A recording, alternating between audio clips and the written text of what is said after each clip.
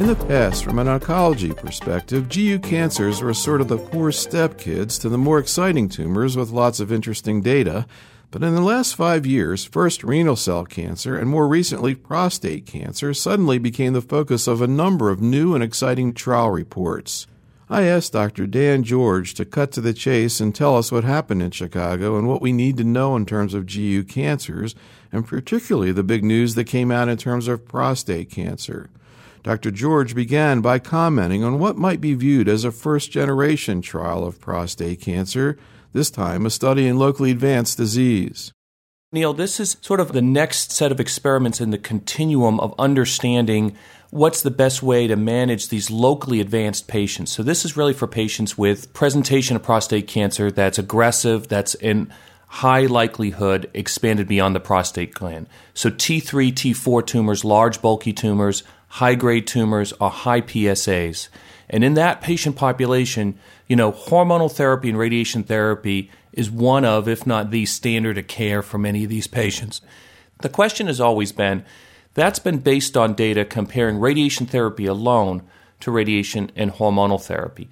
And so, there's always been this sort of backdrop of how much is the local radiation therapy really adding to the overall survival advantage. We get the local control issue, but if it's not necessarily a bulky tumor, it's really more high grade, is that really necessary? So this was really an important study, a 500-plus patient randomized phase 3 study with overall survival as the endpoint.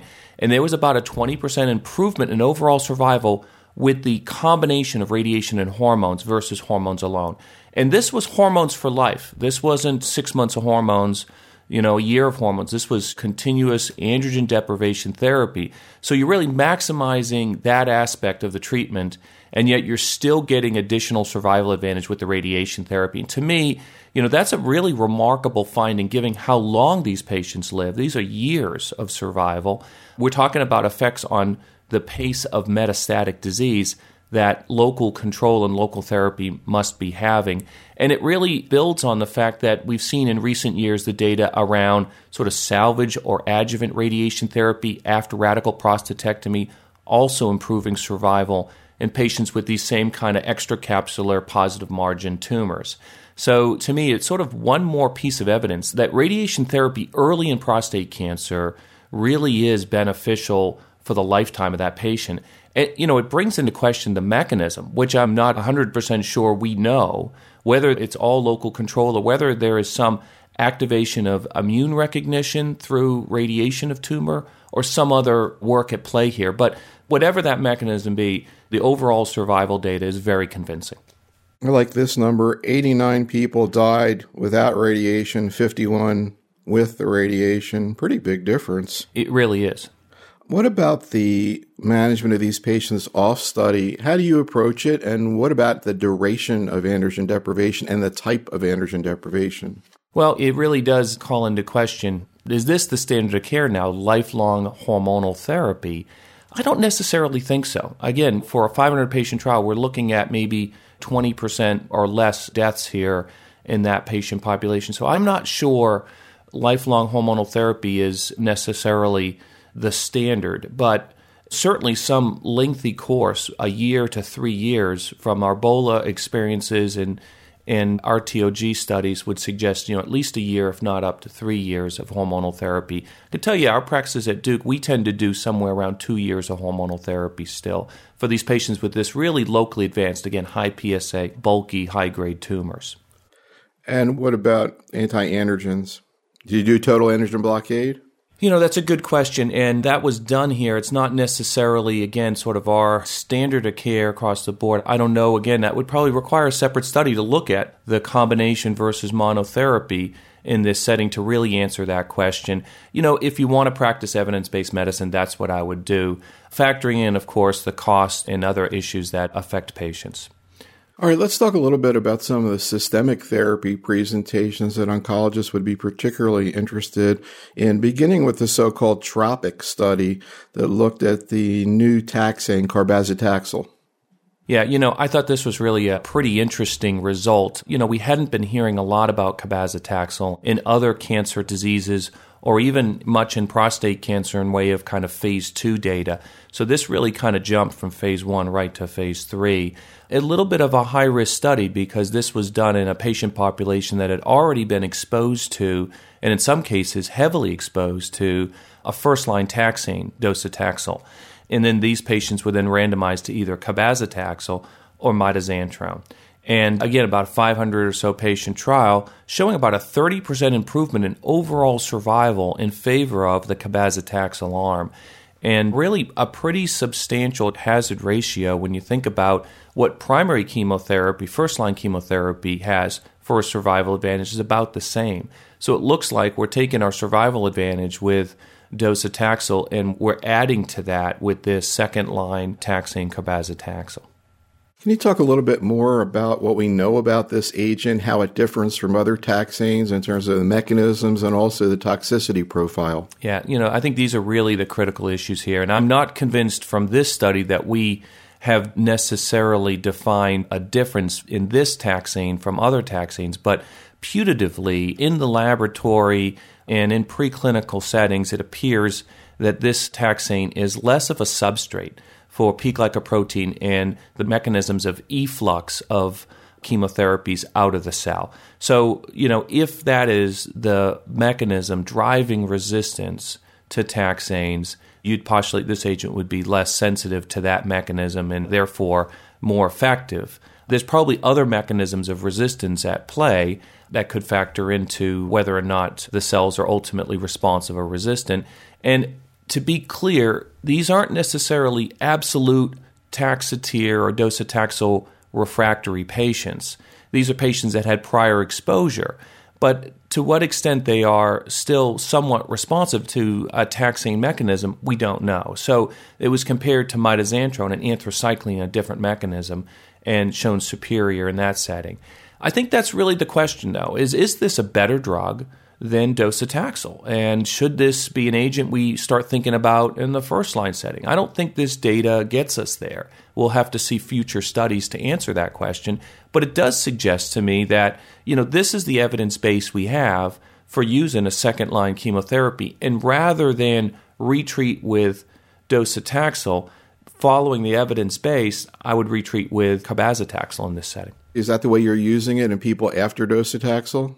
It's just approved, Neil, so we haven't really had a lot of commercial kind of clinical experience with it yet. It's just getting into the pharmacies. But that's how I'm presenting it to my patients, is particularly the patients that have responded to docetaxel. If you look at the subgroups, the patients that had substantial exposures to docetaxel, more than 900 milligrams per meter squared, those are the patients that continued to show response to cabazitaxel. So they're not the only ones, but it does suggest that even with prolonged exposure to taxanes, they can still respond to cabazitaxel. So I'm looking at it as, well, let's do our best treatment we can with docetaxel up front, but when we need to stop, whether because of disease progression or increased adverse events, to take a break and then to move on to cabazitaxel in that setting rather than retreat with docetaxel.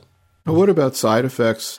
I'm looking to see the neurotoxicity. What was a neurotoxicity? I don't see it. You got to be a little bit careful in judging this. So these are patients that already had taxane and not had significant neurotoxicity. So the people that got docetaxel and had significant toxicity, neurotoxicity, grade 2 or greater, weren't allowed on study. So you've kind of already pre-selected people that are somewhat neurotolerant, if you will, of taxanes. And then re-exposure, we didn't see a lot of grade 2, grade 3 toxicity with this. And again, probably the exposure time to this cabazitaxel wasn't dramatic. I mean, on average, it was about 6 cycles. So we're not looking at necessarily that much additional cumulative exposure. So that wasn't really the problem. Toxicity-wise, the issues were more neutropenia, which was more pronounced and profound than what we saw in the frontline docetaxel settings, and even some deaths on study related to, in many cases, infection. So that's something that needs to be balanced in this population, recognizing these patients are still being treated with prednisone. They are likely to have more pronounced neutropenia, and using growth factors perhaps a little bit more proactively than even was written into the study may be necessary in patients that we're concerned about. Did you actually put patients on the study or use this drug yourself? I didn't participate in this study at Duke, but in looking over the data, that was our sense of it, that many of these patients had not just pretreatment with chemotherapy, but also radiation therapy. And that pelvic spinal kind of marrow radiation may be as much damaging as the chemotherapy. So taking those factors into account, I'd be a little bit more bullish about using growth factor support for these patients. Yeah, I mean, you saw a lot of neutropenia in the other arm, but definitely not as much as in the carbazitaxel arm. The other thing I see here, but I don't know kind of what it means clinically, is diarrhea. Yeah, that's definitely a different side effect profile of this drug than docetaxel. And I think for the most part, that's a manageable toxicity. I mean, this is a once every 3-week dosing, so there's enough time to get control of that. But there will be some patients that don't tolerate it because of diarrhea. And I think that's something, again, we're going to have to counsel patients about. We're going to have to be proactive. It's not the kind of toxicity they're used to dealing with, say, versus our colorectal patients. How about the presentation by Howard Shear on the so-called ASCENT-2 trial, looking at docetaxel a couple of different ways? Yeah, I think this falls in line with a series of studies now that have been conducted trying to build on docetaxel as a frontline chemotherapy, recognizing that docetaxel with prednisone is our standard of care and is not necessarily our maximum tolerated dose regimen. How can we improve upon this? And there was some very encouraging randomized phase 2 data that suggested that high-dose intermittent dosing of calcitriol, essentially IV vitamin D, could really improve upon the sensitivity and response and survival of patients treated with docetaxel. So they looked at this. Now, the IV vitamin D calcitriol requires weekly dosing. So because of that, they made the decision to dose the docetaxel on a weekly basis as well. So they really changed a couple of variables here. The control arm was docetaxel, prednisone every 3 weeks, prednisone continuously. The experimental arm was docetaxel weekly 3 out of 4 weeks with IV calcitriol and no prednisone. And in that arm, they saw an actual decrease in the survival, not an increase. So for that population, it was about 16.5 versus 19 months overall survival for the two arms. And it really suggests that weekly chemotherapy in this patient population, whether it's because of increased toxicity around fatigue, whether it's because of lower efficacy, whatever the mechanism, it's inferior to an every 3-week regimen. And to what extent the calcitriol played into that is hard to say, but it certainly didn't overcome that. And it's not robust enough for us to say we should be using this. But it certainly calls into question, how do you build on docetaxel prednisone? And I would actually just come out and say that, to me, it's further validation that docetaxel prednisone is a pretty good regimen. I mean, it's a very active drug in this disease. We're seeing this in the frontline setting. We're seeing taxanes in the second-line setting. We're seeing it hard to build on it because it's a pretty effective strategy. And we'll see that with the other phase 3 study we'll talk about, the CLGB study 90401. That was the next one I was going to ask you about, what I would call the heartbreaker of the year. I was really disappointed at this one.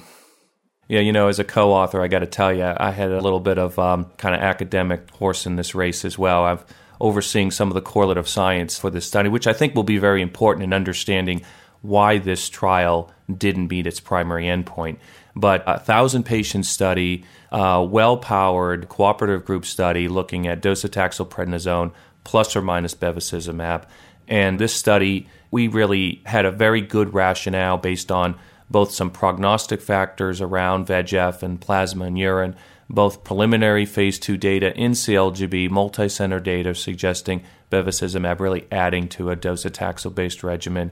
Had a number of positive phase 2 studies to choose from. This was really our lead strategy and something, it was an intergroup study, bought into by SWOG and ECOG as well as NCI Canada, and very disappointing to us that it didn't reach its primary endpoint. It did, in fact, reach all of its secondary endpoints. So progression-free survival, response rate, PSA declines were all statistically significantly positive. And that says to me, Neil, that VEGF is indeed, a credentialed target in prostate cancer. It's not that we didn't pick the right target because we wouldn't have hit those endpoints.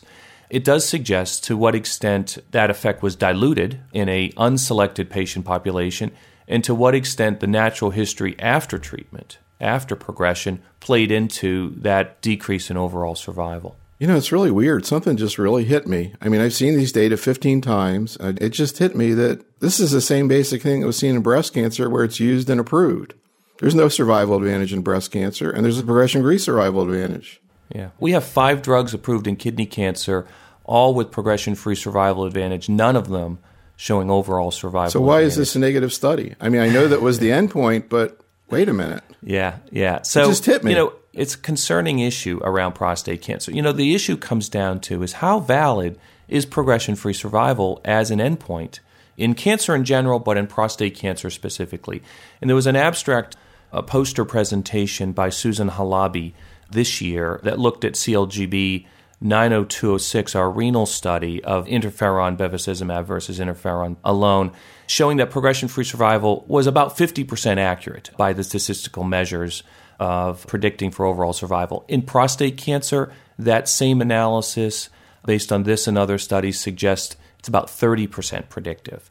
So the problem we have in prostate cancer is that our measurements of disease progression, PSA increase, radiographic progression, clinical progression, are not very sensitive or specific for overall survival.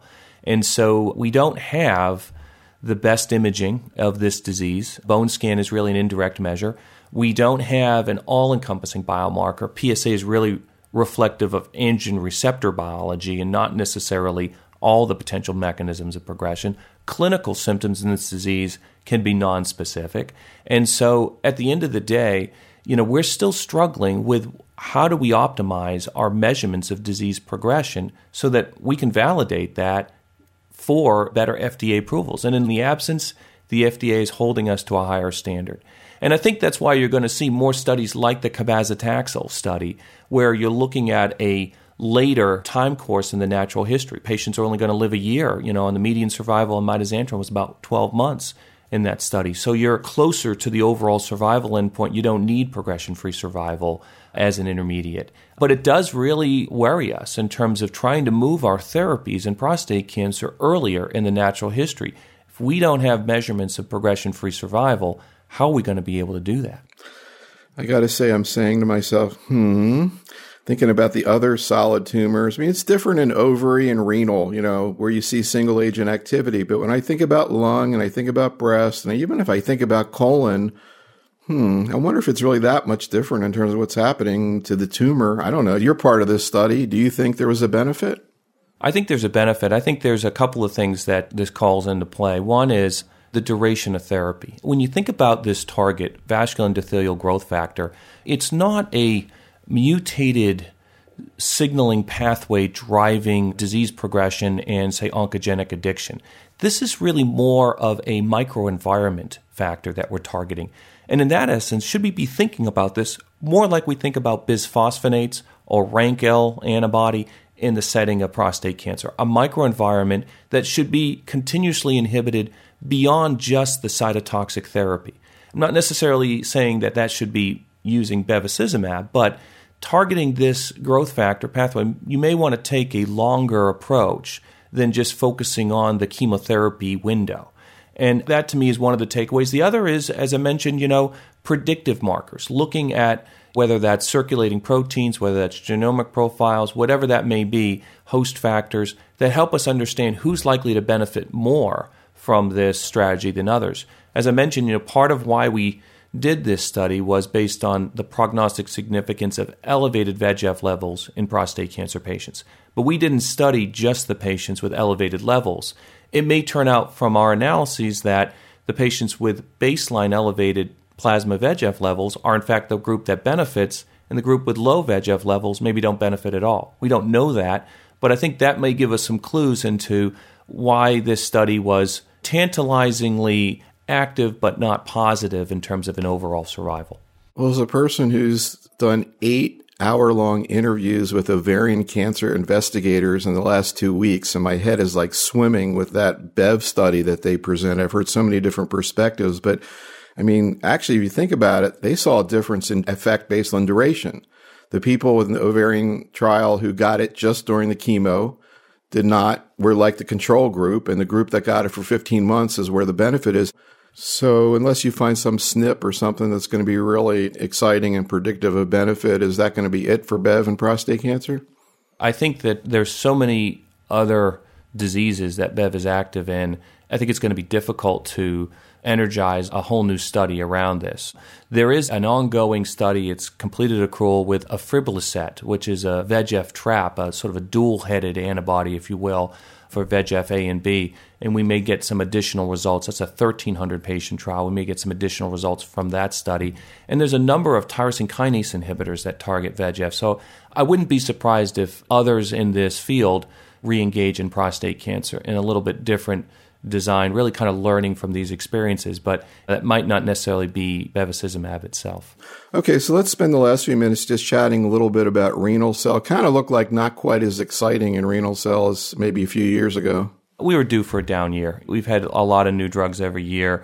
A couple of things. One, an old drug, high-dose IL-2, the SELECT study, a little bit disappointing. This was a real vested interest in being able to predict who's going to respond to high-dose IL-2. We've been after that holy grail for about 30 years now, and our lead approach here, CA9 staining, just didn't pan out at all. So really kind of leaves us with still the clinical factors in terms of patient prognosis and tumor profile. Again, clear cell carcinoma being the main one there in terms of predicting who's going to respond to high-dose IL-2.